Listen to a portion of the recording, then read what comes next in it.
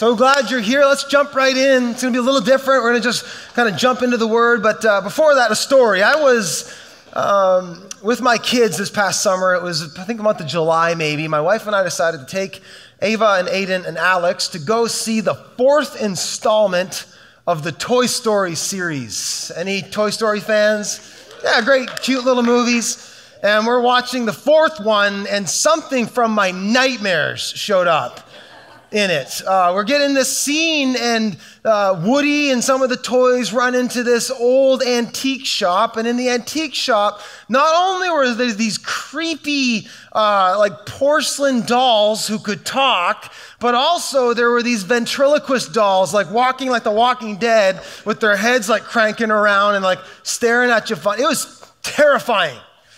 And I'm just watching my little kids, trying not to react, to teach them to be scared of something. Any parents ever do that? You have a phobia and you try not to teach your child to be irrationally afraid of something. So I'm like playing it cool, but in my mind, I'm like, this is horrifying. Seeing these creepy ventriloquist dolls come to life. That's a nightmare, isn't it? Anybody share my would you like to walk through an antique store with like 20 ventriloquist dolls all staring at you like this? Right? They're freaky. They're creepy. Or maybe for you, that's not what's creepy. Maybe you've seen some of those robots on YouTube that look just like humans, and they talk, and they can even carry on a conversation. Is that not the stuff of nightmares? Crazy. There's an actual term for this. It's called the uncanny valley. The reaction of revulsion and repulsiveness that you and I get when we see something that appears to be human and alive is actually called the uncanny valley. Like, let's look at this lady here, for instance. Does this creep anybody out? Did anybody just go, ugh? Anybody? That's not a woman, okay? That's a robot. That's a robot, and she can talk and have conversations, and something about that makes a lot of our hair stand up. Doesn't it? Some of you don't have hair to stand up, but if you did, it would stand up. There's something that happens in us, and it's called the uncanny valley. The sociologists and psychologists actually have a term for it, and it's this dip in emotional response that we as human beings have when we see something that appears to be alive, but it's actually not alive. There's actually a graph I found online. It shows you how the uncanny valley works, that as something gets more humanistic, as we approach it, there's actually this big drop-off. So none of us feel it when we just see a machine doing its job, but when you see a machine that looks like a human, all of a sudden our response drops off, and that dip is known as the uncanny valley. You're all like, this is super nerdy, and I don't know why you're talking about it. So, well, you learned something at church, right? So good.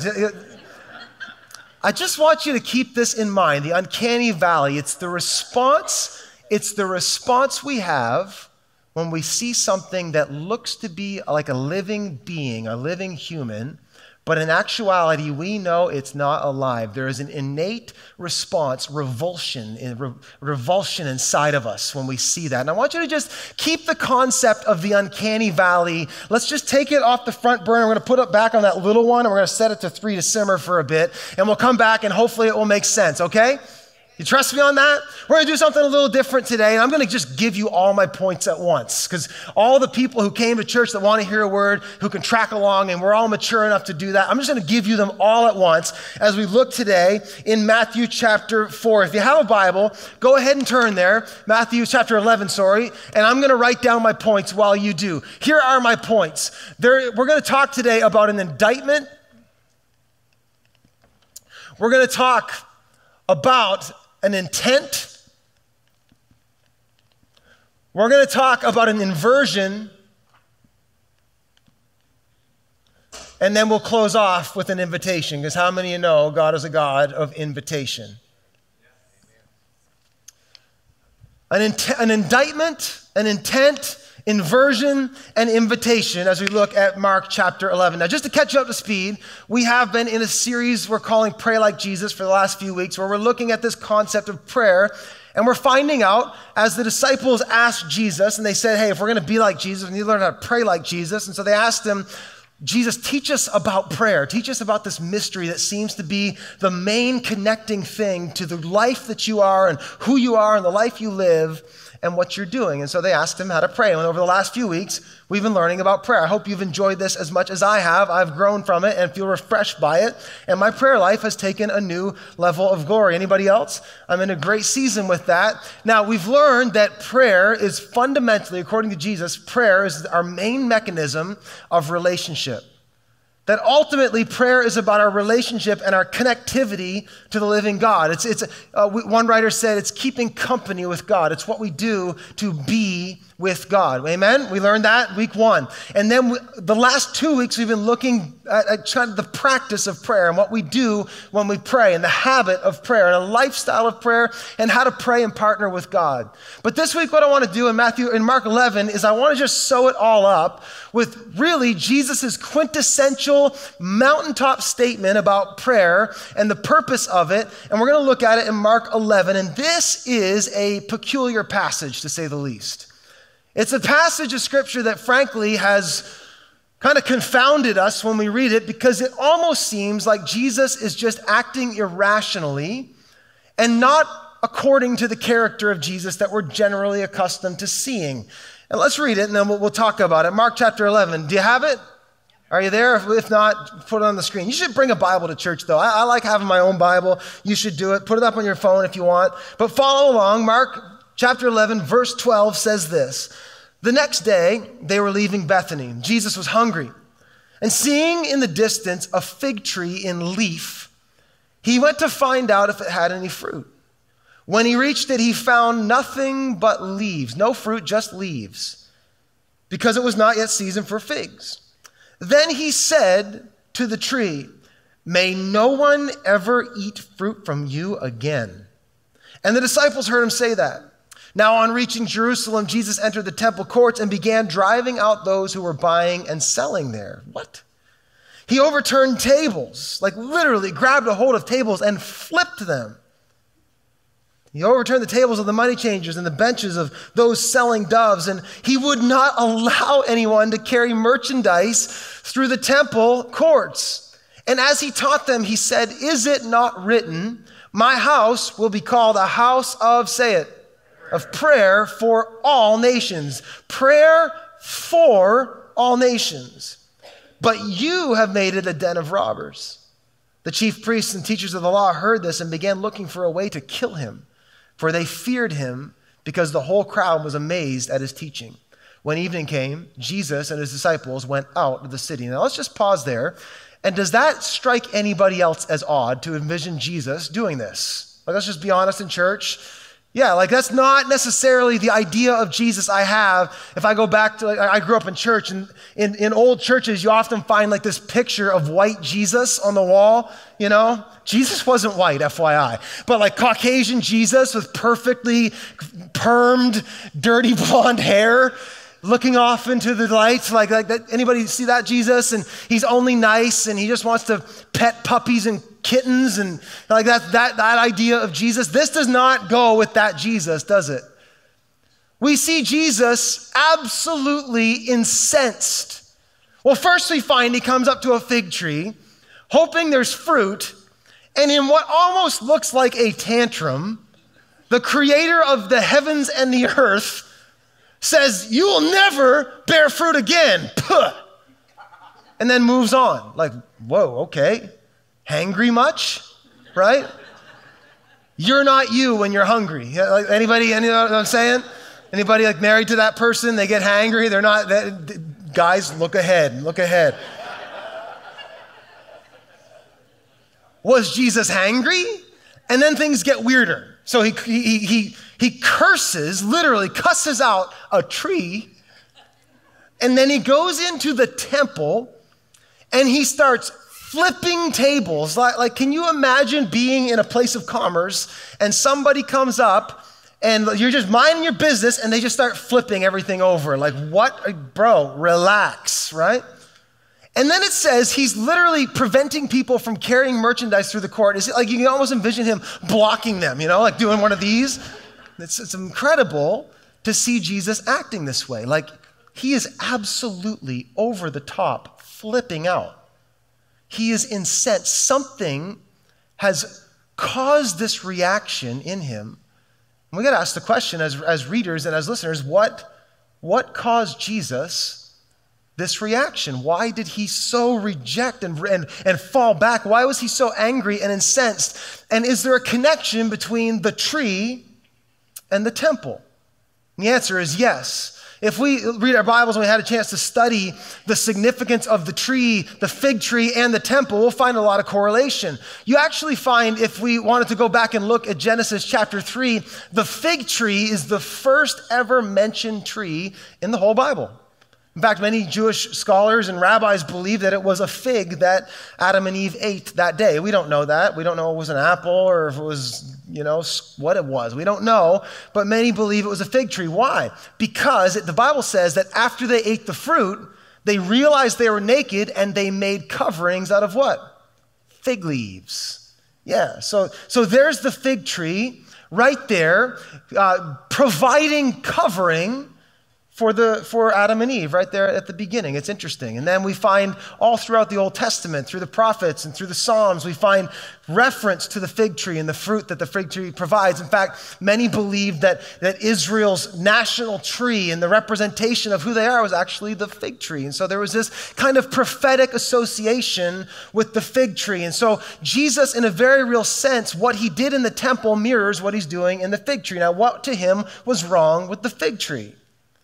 The Bible says that he saw it from afar off and it was in leaf.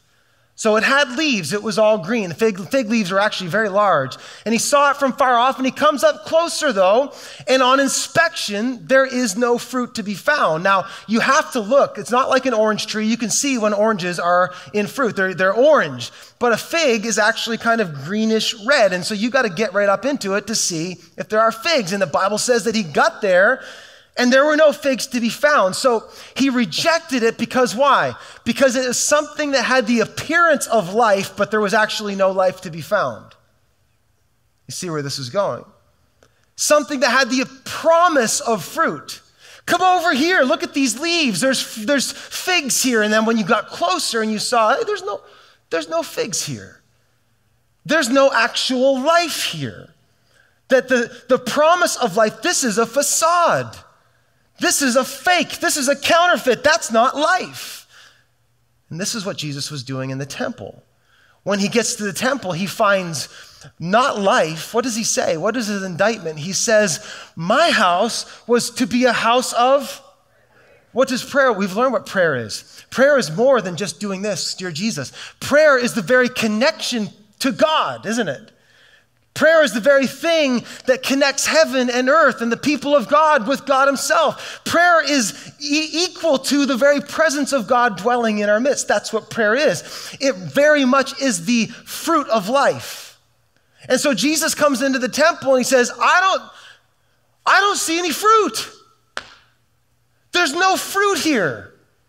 You know what? From far off, as I approached the temple and I saw people doing worshipy things and praying prayerful prayers and doing all the stuff of the church and all the stuff of the temple, but now that I'm up close, there's no prayer here. There's no presence here. You had the promise of fruit, but there's no fruit to be found. I think this is what just made Jesus revolt. It's the uncanny valley. It's like the closer something gets to looking like it's living, but we actually know that it's not living, it's actually extra repulsive. It's like the deception is even greater, isn't it? I think that's why we react to those robots. It's because we know there's something off about it. I can see it in the eyes. And Jesus gets to the temple and he says, there is something very off about this, and none of you even notice. And so he starts targeting things, doesn't he? He runs over to the tables of the money changers and he starts flipping them over. Now, what was that? Does Jesus hate money? No, not one little bit. But what was going on was they were actually extorting people. They were actually extorting people. They were actually changing money so that worshipers who were coming from all over the world had to use the exact currency of the temple. And so they had to trade their currency for the right change so they could purchase sacrifices. And they were marking up the exchange rate. And so the temple is now taking advantage and extorting would-be worshipers. That's not the only thing Jesus targeted, is it? It also tells us that what was happening, it says that he was incensed because he started targeting the money changers, But also, it wasn't just that there was extortion happening, but there was also the desecration of what used to be holy. What does it say? It tells us that they were selling doves. They were selling sacrifices. That's an oxymoron, isn't it? Convenience and sacrifice don't go in the same sentence. But the Jews had developed this system that says, well, as you pilgrimage from your town and you come to Jerusalem to worship, we'll keep the sacrifices here for you. We'll keep them fresh and decent, and you can purchase them at a small price. We'll make it a little easier for you. Make it a little more palatable, a little more comfortable. And so the sacrifices were convenient. And so Jesus, he targets it. It's not just that, but it actually tells us that there wasn't just the desecration of the holy through sacrifice, through convenience, but there was also compromise and corner cutting happening. What's it say? That image of him blocking people as they were going through the temple. Well, you got to understand the temple was actually situated right in the middle of Jerusalem.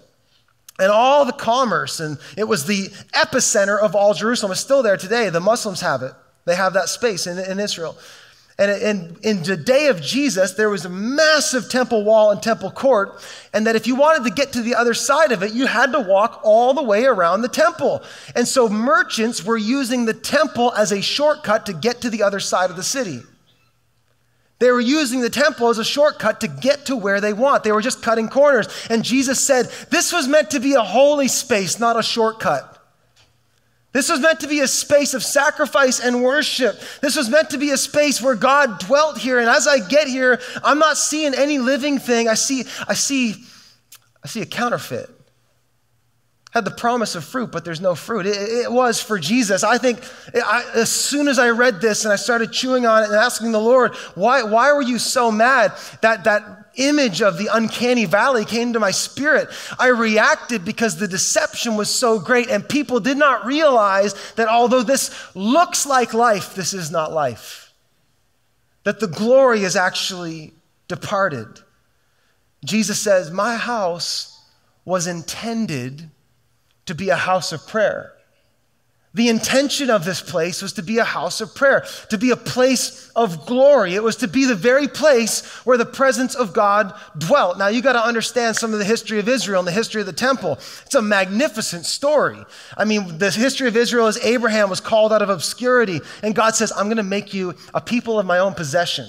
And I'll be your God, and my presence will go before you. I will be with you. And then we find generations pass, and the Israelites are in captivity in Egypt. They're slaves. And God does this amazing work of rescue after 500 years of slavery. Moses comes in, and God liberates them from the hand of Pharaoh. They cross the sea into the wilderness, heading to the promised land. And we find that a cloud led them. The presence of God in a glory cloud led them by day, and a pillar of fire by night. His presence was actually with them, and they saw it. Whew. And as they journeyed, and they unfortunately stayed in the wilderness for 40 years, they actually established a system and a space for God to dwell. They built what was called the tabernacle. And this was to be the place where if you wanted to be with God and you wanted to get near God and you wanted to experience God, this was the primary place you did it. This was the place the presence of God dwelt on earth. That's what the tabernacle was. And so if you went to the tabernacle, it was the place that you would experience the presence and the glory of God. It was the place where you go to find the truth of the word revealed. I mean, it was a place that told the truth about sin, the truth about life, the truth about God, God's goodness, God's wrath, and everything in between. It was a place of the truth. It was a place that you would go to find mercy and forgiveness.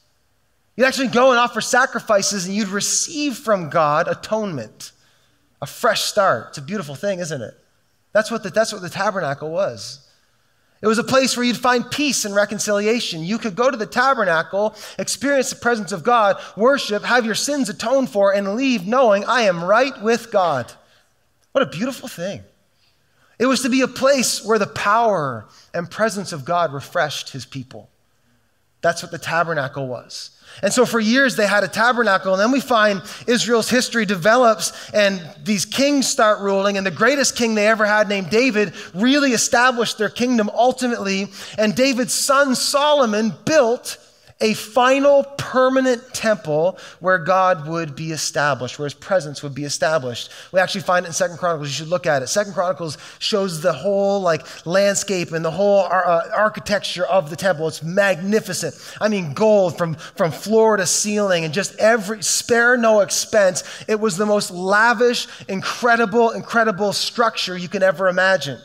And then we find in 2 Chronicles 7 that the real glory wasn't in the walls, the real glory was in the atmosphere.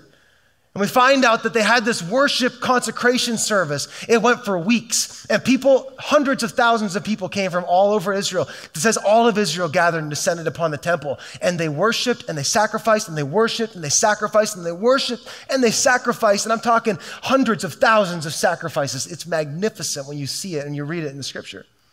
And then it says Solomon got up and he prayed a prayer of consecration and he dedicated it to the Lord and said, now, Lord, dwell here. And after he prayed, the Bible says, the presence of God fell from the heavens in fire and it consumed the offering. And the Bible says that the glory of God, the very presence of God was so powerful and so profound that the priests could not even stand up. Have you ever been in a room where it felt so sacred and so glorious that it actually causes a weight on you? They couldn't even stand up on the ground. Talk about glory. That's the high glory that the temple was birthed in. Now get that picture in your mind and maybe we start to get an understanding about why Jesus was so incensed, because he knew the intent. He knew this was made to be a house where mercy flows and glory dwells and power is demonstrated and wisdom and the word of God is made manifest. This was to be a place of the presence of God, and on further inspection, this is so far short from the real thing. That's what sin is. Did you know that? Sin is to fall short of the intention of God. I know we think about sin as I did something bad. I did something wrong. That's only part of what it is. What sin ultimately is a failure to reach the intended design. That's what sin is. This is why it says in Romans 3:23, it says, for all have sinned and fall short of the glory of God. The actual word sin is to miss the mark. See, I believe what made Jesus so mad and so outraged that day is he understood that what they're missing. It's not just that they're doing it wrong, it's that they're not getting it right, that they're not getting what he had intended for them in the first place. He's like, really? Really? You've traded the glory of God in your midst for this? I think he does it with us. I think that's the heart of God when we sin and we fall short. I think it's not just anger that we did something wrong. It's are you kidding me? You're settling for this when you were made for glory. You were made for so much more. You were made to experience the glory. Think about it. Some of you have a hang up for man's opinion. You are an addict on Facebook. You post things and you monitor the posts, hoping to just get a little hit of validation and a little hit that makes you feel like you matter. And I feel like God would say, are you kidding me? You are trading the glory of the validation of God Almighty all over you for what? A Facebook like? What? Or maybe that's not your thing. Maybe for you it's you struggle with substances. You're addicted to alcohol. You're addicted to some drug or food. And I think God would say, are you serious? You would settle for what a bottle can do when unspeakable joy is in the glorious presence of God? What? What are you doing? Whatever your thing is, maybe you're trying to find meaning and you think, you know what? The height of meaning is if I can just climb the corporate ladder and I can be the VP. And he's like, are you kidding me? The VP of your company, great, but that's not glory. You're made for glory. You've fallen so far short. See, I think the indictment is birthed out of the intent, and that you aren't experiencing what he intended you for. That's what Jesus was so mad about. I can only just sort of imagine as I have kids that are getting older. My daughter starts middle school. Oh my goodness, this week. But it's like as you see your kids though, and like you know who they are and you know what they're capable of. And when they screw up, it's not just that they screwed up, it's that they didn't live up to who you know they should be and could be. That's the, isn't it? I think that's why Jesus was just like, no, are you kidding me? This is not a living thing. You're playing a game. It's a facade. This isn't the real deal. You were made for life and glory and peace and mercy and hope and vitality and joy. This is a robot. This is a system. This is just going through the motions. He said, my house will be a house of prayer. Be a presence, like God intended you and me, this church, his people, to be a people of prayer, a people of the presence, not a people who just practice certain things. Oh, no. Jesus says there's no life here. There's no life here. The glory's gone. The glory has departed, and y'all don't even notice. You are so stuck in the circular rhythms of your worship and the circular rhythms of your systems and your power and your processes. You have no idea that the glory of God is gone. In fact, you didn't even recognize that the glory left. And then the day that the glory of God in Jesus Christ, who was the Word, who is the living representation, he's the exact imprint of God. He is the Word, and we beheld his glory. You don't even notice when the glory of God walks in and starts flipping tables. You want to kill it. That's how jacked up you are. You want to reject me, and I am the very thing that you have lost. The glory has departed. Now, I know it's super easy for us to look objectively at Israel and think, well, wow, how did you go from the fire of God and the weight of glory so thick that you couldn't stand to the place at which now it's like a glorified theme park.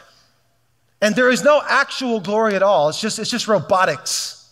It's just this big machine that's just churning things out, and they don't even notice. How do they go from glory to this manufactured thing? How do they do that? And I would get us to kind of pump the brakes on our criticism for a second and think through. It had been 930 years since that day in 2 Chronicles 7 to the day that Jesus showed up. A lot can happen in 930 years. And it happens subtly. You see, the glory and the presence of God kind of just drifting away, it's not something that happens suddenly. It's something that happens subtly. And just little by little, day by day, month by month, year by year, decade by decade, century by century, until they almost are at 1,000 years, where what it once was is no longer recognizable. And it had become this whole different thing. I did some thinking about this week, about how glory fades and how it fades. And this is true for Israel. This is how it happened for Israel. And this is how it happens for us as individuals as we pursue God. And this is how it happens for churches. That no one just wakes up someday and their life crashes. No church just wakes up someday and they're healthy one day and they're closed the next day. That's not how it works. There's a gradual process that happens, and it looks like this. First, there's a phase one. I've been thinking about this all week, and I've just seen it. I've seen this pattern in my life. I've seen it in the church. Phase one, let's call it the meetings. And I'm not talking like meetings like when some of you like work in the workplace, you're like, oh my goodness, meetings. No, meetings like I'm talking encounter. Let's call it meetings, moments, and movement.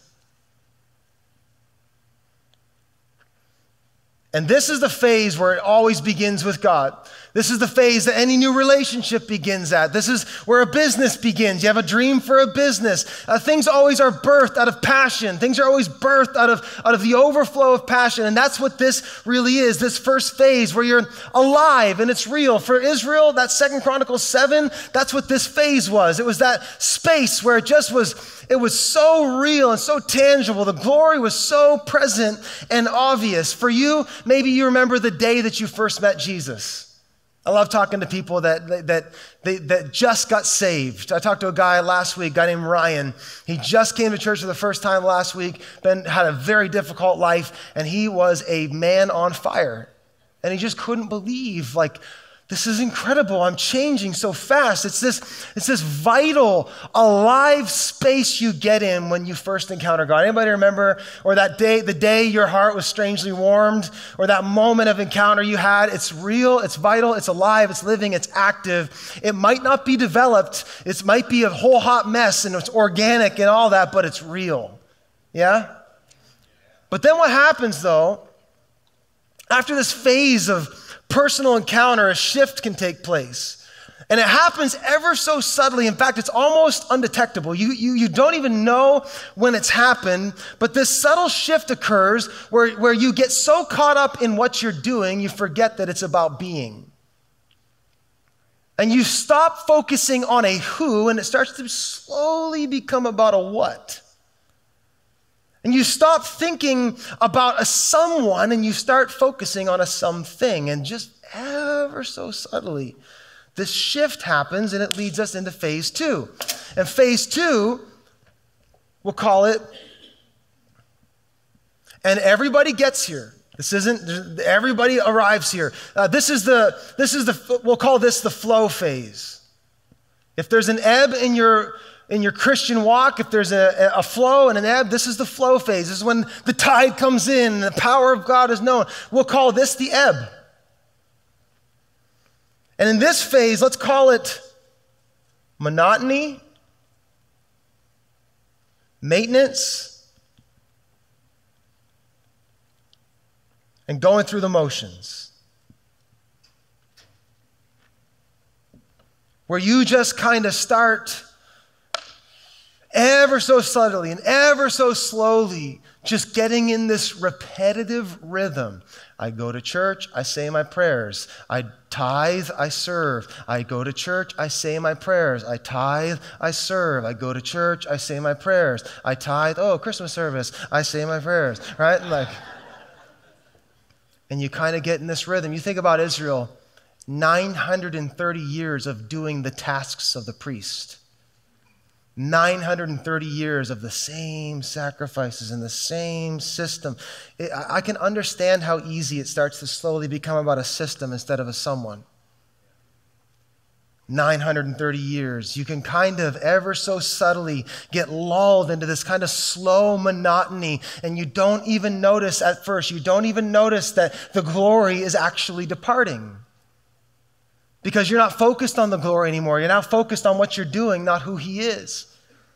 And it happens so subtly, week after week, month after month, year after year, where all of a sudden now the glory in your mind was something that happened yesterday. Now here's where a great point of decision has to happen. It's right here where we can either decide to call on God to do a work of renewal, but I confess to say that's the rarity. Oftentimes, instead of stopping and saying, you know what? Something is just ever so subtly off, and I need to call on God to do a new and fresh work in my life. More often than not, we in our own stinking thinking think, you know what I'm going to do? I'm going to do what I'm already doing, except more and better, which is the definition of insanity, by the way. To do the same thing and expect different results, except that's what we do in the church, which moves us into phase 3. Phase 3, I'm going to call it, we'll call it the manufacturing, modeling, playing a part, and machinery phase. And this is where the life of God ultimately degrades to. If you don't check your course and call out on God intentionally and periodically, you inevitably will degrade to this zone. This is where we get hypocrisy.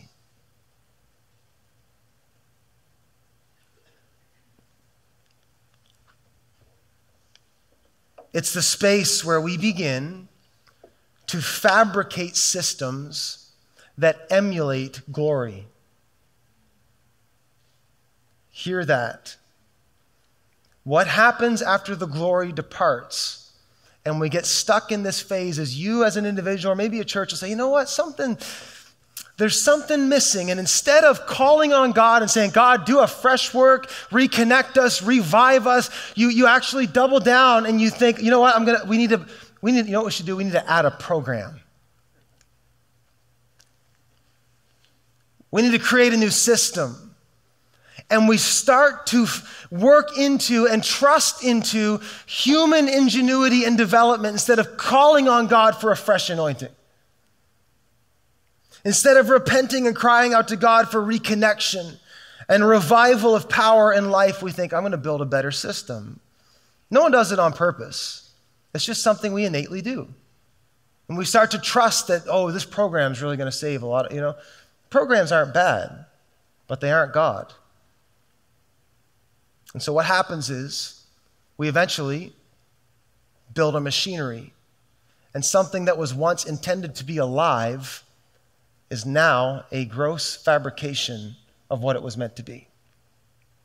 It's the uncanny valley. It's that's no living thing. That's religion. That's superstition. That's just some system you're trusting. There's no something. The glory's not there. That's how it happens. And this space, this is where Israel was at the time of Jesus. And it is incredibly destructive. This is where people get devoured. This is where people get hurt.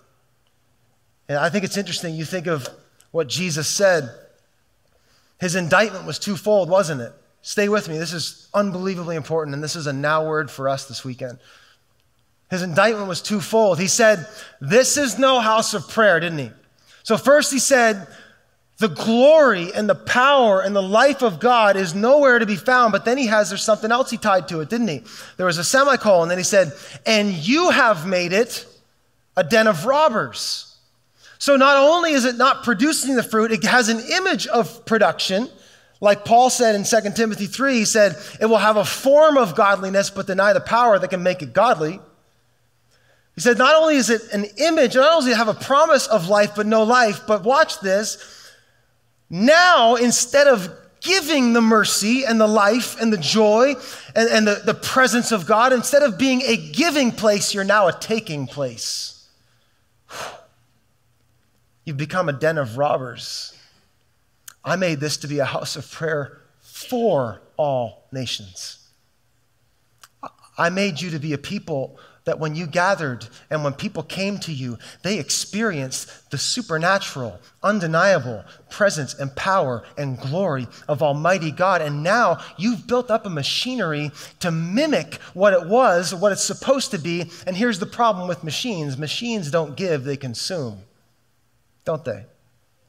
Well, they do things and they perform a function for us, absolutely. And there's great things to be said about machinery. And I'm not poo-pooing systems and ingenuity. That's God ordained and appointed. But if we make it the thing, it's a highly destructive thing. It is not our power source. It actually needs power.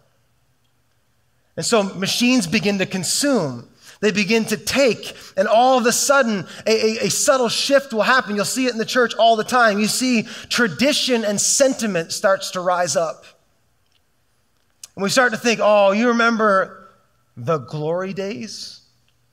God help us. Sentiment rises as momentum and vitality and true presence wanes. Programs start being built up when passion starts to dwindle. Heart revelation slowly gets replaced.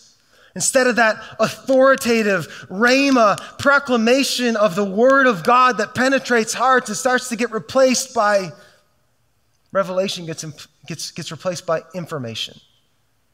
It doesn't bring transformation. And then real transformation just gets replaced by behavior modification. Your heart doesn't change, just your actions. You see how things start to slowly shift. This is the inversion.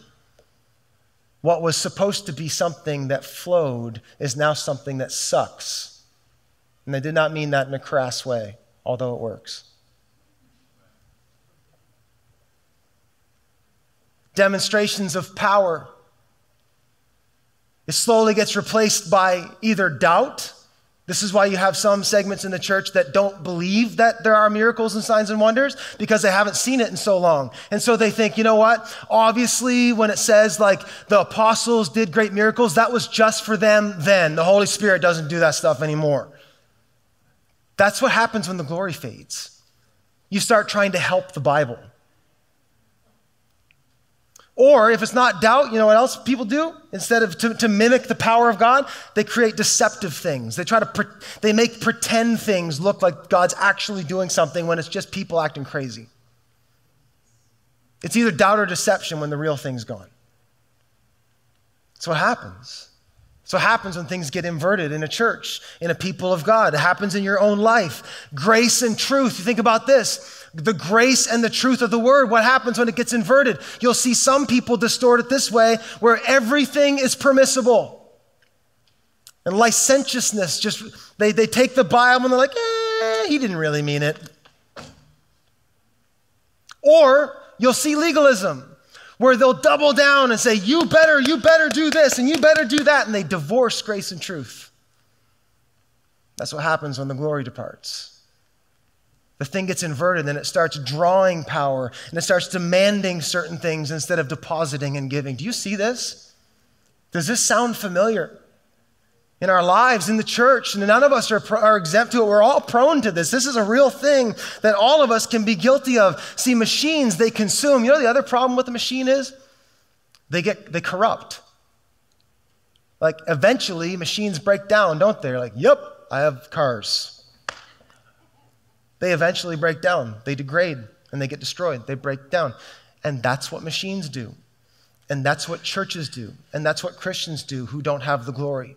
When the glory departs and we start working in our own might, in our own system, and our own mechanisms over time, it might not be today, it might not be tomorrow, but there will come a day where it cracks and it breaks. If you've ever seen a person fall from their faith, it's because they went too long without oil in the machinery. This is why you see it in churches. I know some of you see like the Catholic Church sex scandal, and you're like, how on earth could pedophilia be happening? And then instead of repenting and calling them on it, you try to cover it. How does that happen? I'll tell you how it happens. The glory departs and people build systems. Or you look at, the Westboro Baptist Church out there with their picket signs, picketing people and telling them that God hates you. How does that happen? I'll tell you how it happens. The glory departs. And systems are built. The machinery is built. And it starts to call and demand certain things instead of give and deposit. Whatever it is. Like you think of the Crusades and the Inquisition. Whatever it is in Christian history. You think of the fact that the KKK was birthed in the church. How? I'll tell you how. The glory departs. That's what happens when things get inverted.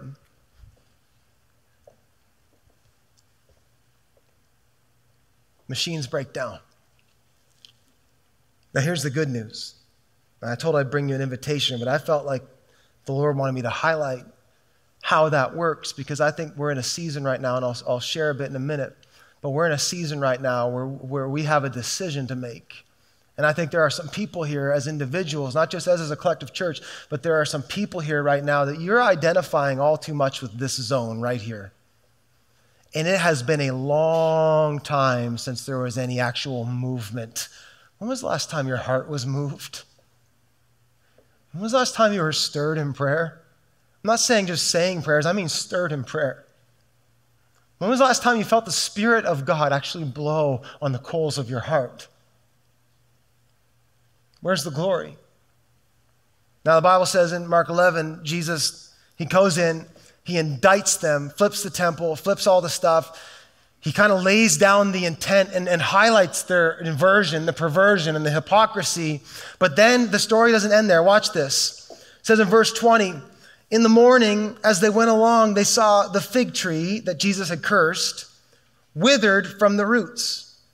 Peter remembered and said to Jesus, Rabbi, look, the fig tree you cursed has withered. Have faith in God, Jesus answered. Truly, I tell you, let's go back to that. Have faith in God. There it is. Don't put your faith in a system. Don't put your faith in a preacher. Don't put your faith in a denomination. Don't put your faith in a church. Don't put your faith in a program. Don't put your faith in a system. Have faith in God, Jesus answered. Truly, I tell you, if anyone says to this mountain, he's literally standing in front of a mountain, by the way. The temple was on a mountain. If anyone says to this mountain, go throw yourself into the sea, and does not doubt in their heart, but believes that what they say will happen, it will be done for them. Therefore, I tell you, whatever you ask for in prayer, believe that you have received it, and it will be yours. Whoa. Now, this is like Jesus at full 10 out of 10 intense mode. His actions with the tree were intense. His actions in the temple were intense. And his invitation right here is enormous. He says, have faith in God and believe, and anything will be possible. That's amazing, isn't it? Now let's just bring it all, let's all wrap it all up here. Now what is he talking about? So he curses a tree and he cleanses the temple.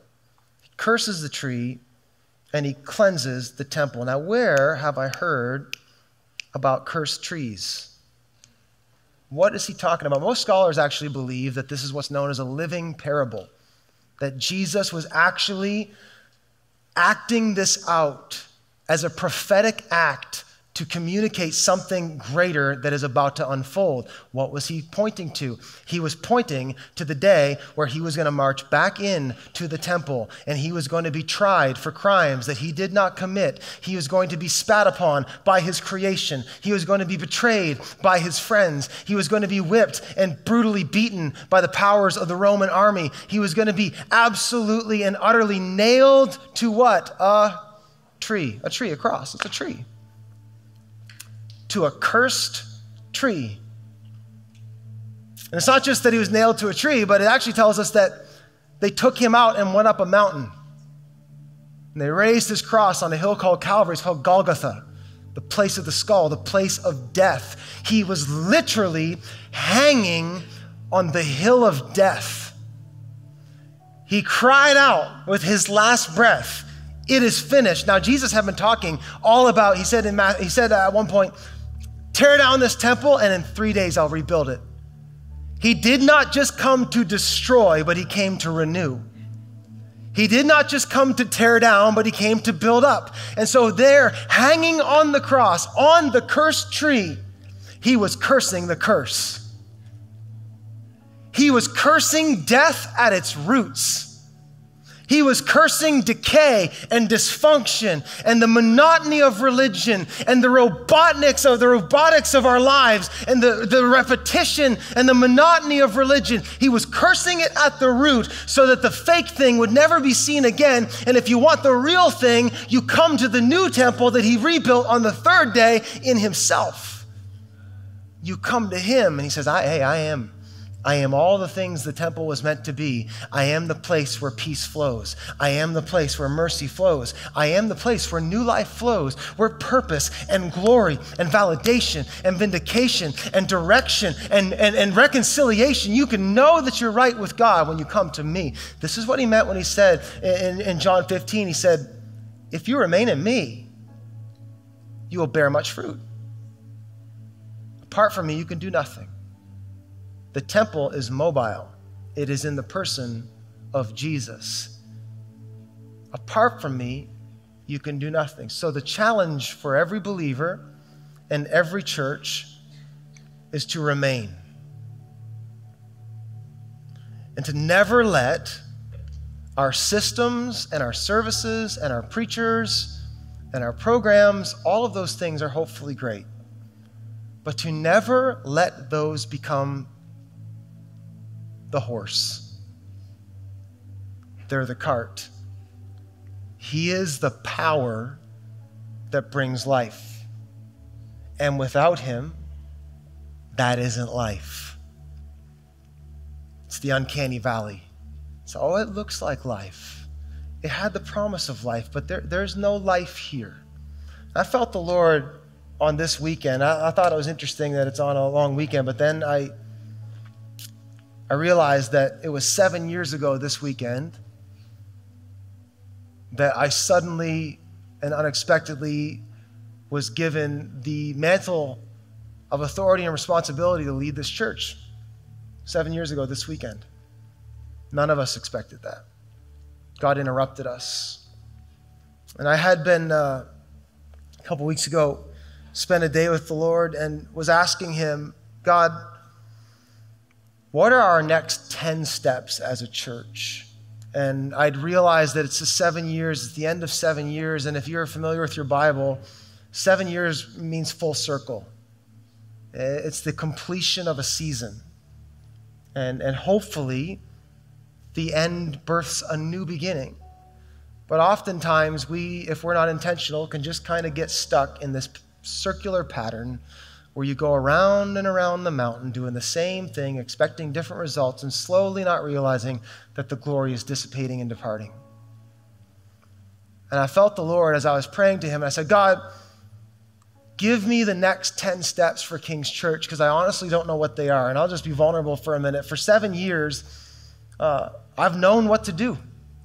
God's given me wisdom and strategic insight as to what our next steps were.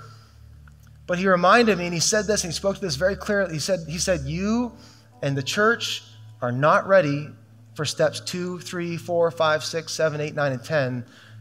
You have to go through the next one first. You need a renewal. You need a fresh work and a fresh touch. And you're going to do the same thing that you did last time, but you're going to be intentional about it this time. And I'm going to pour out a brand new work. See, some of you don't know, you weren't here, but 7 years ago, I was handed a mic to close a service when our church just got hit by unbelievable news that shook us and rocked us to our core. Anybody, just show of hands in the room. Anybody here for that? Smattering of you, which is testament to what God has done. And I was handed the microphone. I was 29 years old at the time. And I literally said, I think my first words as acting pastor was, I have no idea what to do next.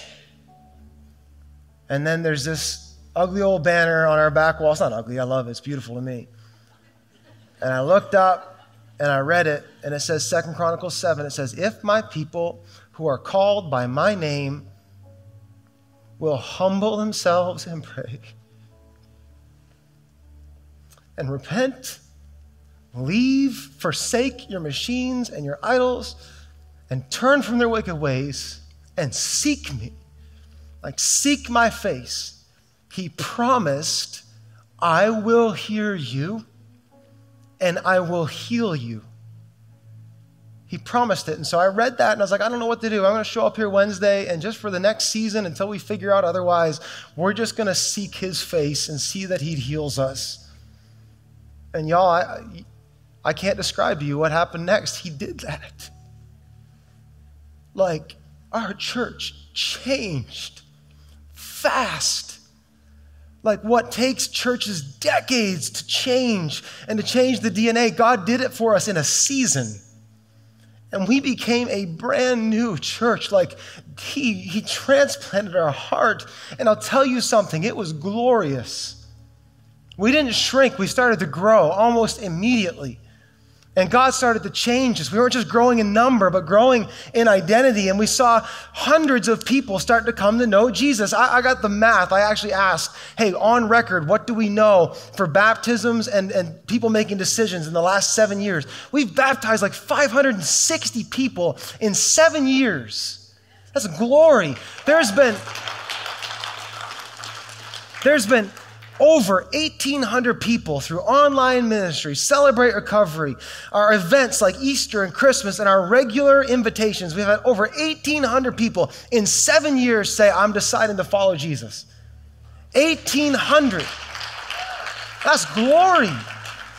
It's glory what God has done. It is glorious. We now have a presence in Halifax right now, meeting right now, West St. John. We've moved from 600 people to 1,200 people to 1,800 people every weekend on average. And there's now like 4,000 people that are part of this. God is taking our message. It literally goes all over the world. People from all over the world tune in.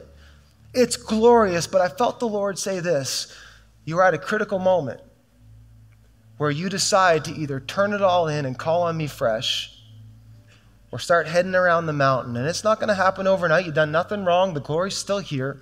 But if we don't, in this season, call out and cry out to God for a fresh work, we are missing a window of invitation. And I, for one, don't want to miss it. And so for the month of September, we have a theme, and it's a focus. It's not a series. It's a prophetic word we're putting over our whole church, and the word is revival. And we are asking that God would do a brand new and fresh work in our lives. We realize, look, we haven't drifted, nothing's wrong, but it's amazing that we're at this space right now where instead of getting blindsided, we get to, in full sight of God, humble ourselves and say, God, do something new. Awaken our hearts. Revive our hearts. And so we're going to contend for it. And you know what? We can't determine what it looks like. We can't determine how or when it comes. Like I said, you can't make lightning strike. But what you can do is you can charge the ground and raise a tower. And that's what we're going to do for the next 5 weeks, all through September. The whole theme is just going to be, God, revive us, revive us, revive us. Do a new work. You can have it all. You're worthy of it all. We thank you for yesterday, but we in faith realize we can't forever call yesterday's glory glorious. It's not. How many of you know God leads us from glory to ever increasing glory? That means that what once was glorious is now just going to become average. That God wants to do a new level of strength and a new level of glory. I do not want to be part of a church that rehearses what happened yesterday and looks on the land of the dead for that which is living. I want the presence of God here in a fresh and new way. And here's the good news. I believe he's inviting us to it. And I have it on good authority and in experience to know that when you call on him, he hears. When you seek him, you find him. And so here's my invitation to you. And here's how I believe God's going to start this. I think he's going to do a collective work, but he's going to do it in us as individuals. And I want to pray right now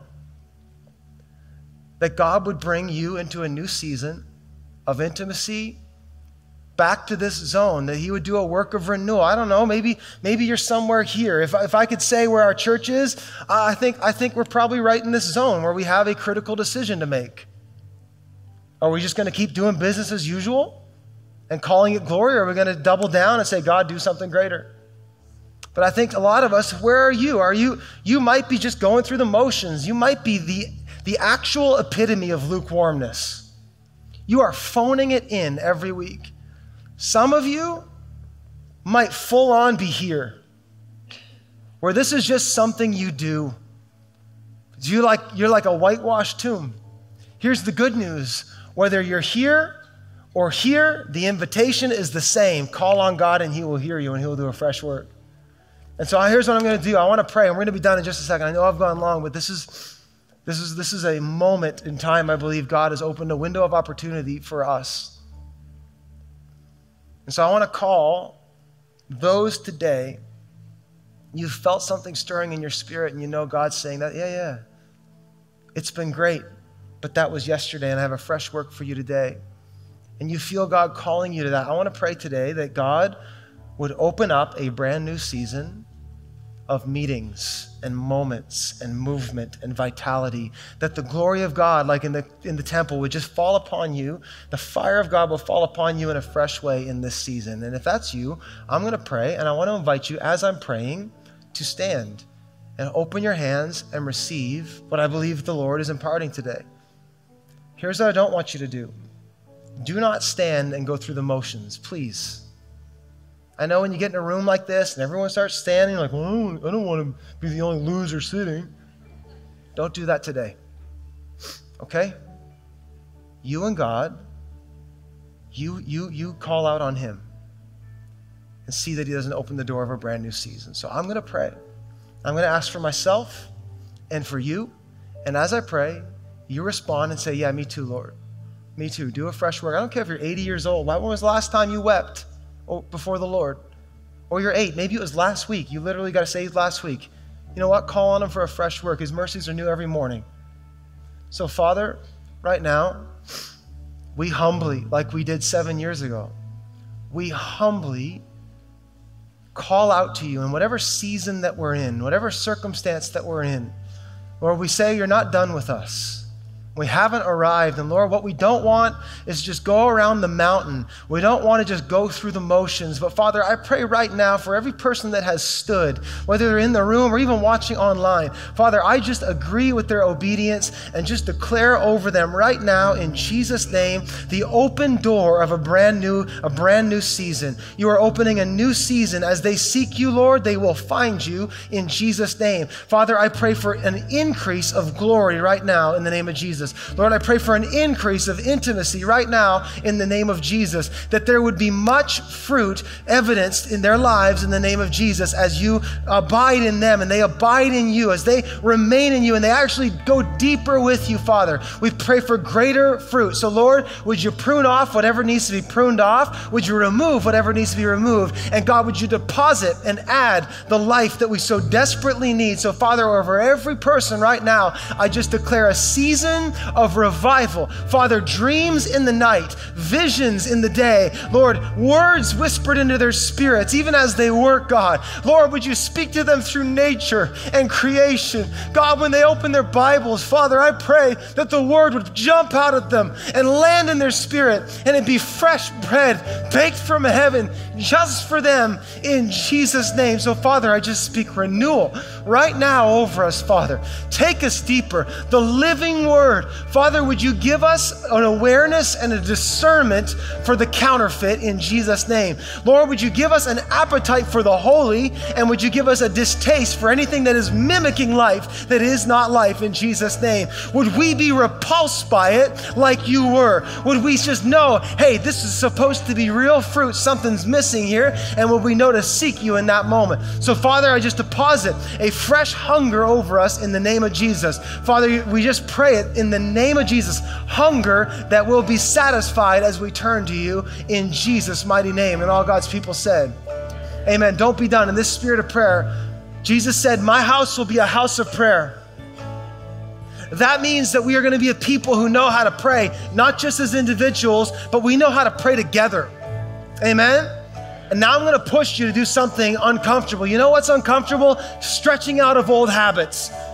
Getting out of the old comfort of the old wineskin. A baby's not super comfortable when birth happens, but guess what? It's new life. And so here's what's gonna happen. I believe that there's coming a day where thousands of people gather at King's Church, and we know not just how to praise God, but how to pray together out loud.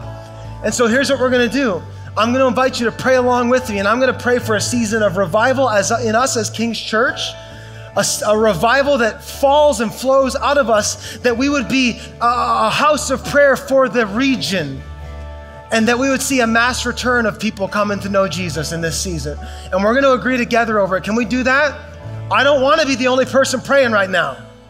So we're going to pray together. Some of you need to stretch your hands. Some of you need to stretch your faith and open your mouth and pray right along with me. So let's pray and let's ask God. Let's cry out to God together for a fresh touch and a fresh fire, a fresh work of his power in us. So Father, right now we cry out to you, Lord, in one voice, unified in spirit. And we say in Jesus' name, a fresh work in us, God. Thank you that we know when we call on you, you answer. That when we seek you, we find you. And so Lord, in Jesus' name over King's Church, a fresh work of revival in our hearts. Would you transform our hearts? Would you change our minds? Would you change the atmosphere in this place? Lord, would you take us to a new level of glory in the name of Jesus? New degrees of strength in the name of Jesus. God, with yesterday's glory pale in comparison to what you do in this next season. Lord, we will not go around the mountain again. We're going up in Jesus' name. So Father, we hear your invitation today in Jesus' name. name, just like we did 7 years ago. And we say we're crying out to you, God, for a fresh work in your church. We are your church, and we are your people, and we are a house of prayer, and we exist for this region, for the glory of God, and for the healing of the nations. So, Father, we pray such a profound work of God happen in us that it flows into the region, that the economy shifts, that families are healed in Jesus' name. Healing in Jesus' name. Father, we pray that addictions are broken in Jesus' name, that families are made whole in Jesus' name. We prophesy divorce rates going down in Jesus' name, drug use going down in the name of Jesus, poverty going down in the name of Jesus because of the work you do in this season. Father, revival over this Atlantic Canadian region. Lord, would thousands come to know you in this season, we pray. And now, God, we call forth the prodigals, and we say, hear the invitation of the Lord. The Father is calling you home, you who are far off. And we prophesy in faith right now in Jesus' name that this is the season that parents who have been praying and contending for their child, this is the season they're coming home. Lord, we are praying for the hopelessly lost to find you in their midst and to return to you, Lord. And God, would we be a beacon calling them? Would we be a light in the darkness, a city on a hill where thousands come and they find the living bread, they find the glory of God, no robots and no counterfeit. They find Jesus and only Jesus. They find the Prince of Peace and the Lord of Lords and the King of Kings and the Lord of Hosts, and they find that forgiveness and they find that transformation and they find that new life in Jesus' name. And all God's people said, amen. Give him a praise. Come on. You're worthy, Lord. You're worthy, Lord. Hey, we hope you enjoyed the message today. If you want to stay up to date, go ahead and click subscribe to follow us on YouTube. And hey, if you want to partner with us in getting these messages farther, you can go to our website and find out ways that you can give and help us get the good news of Jesus further than ever before.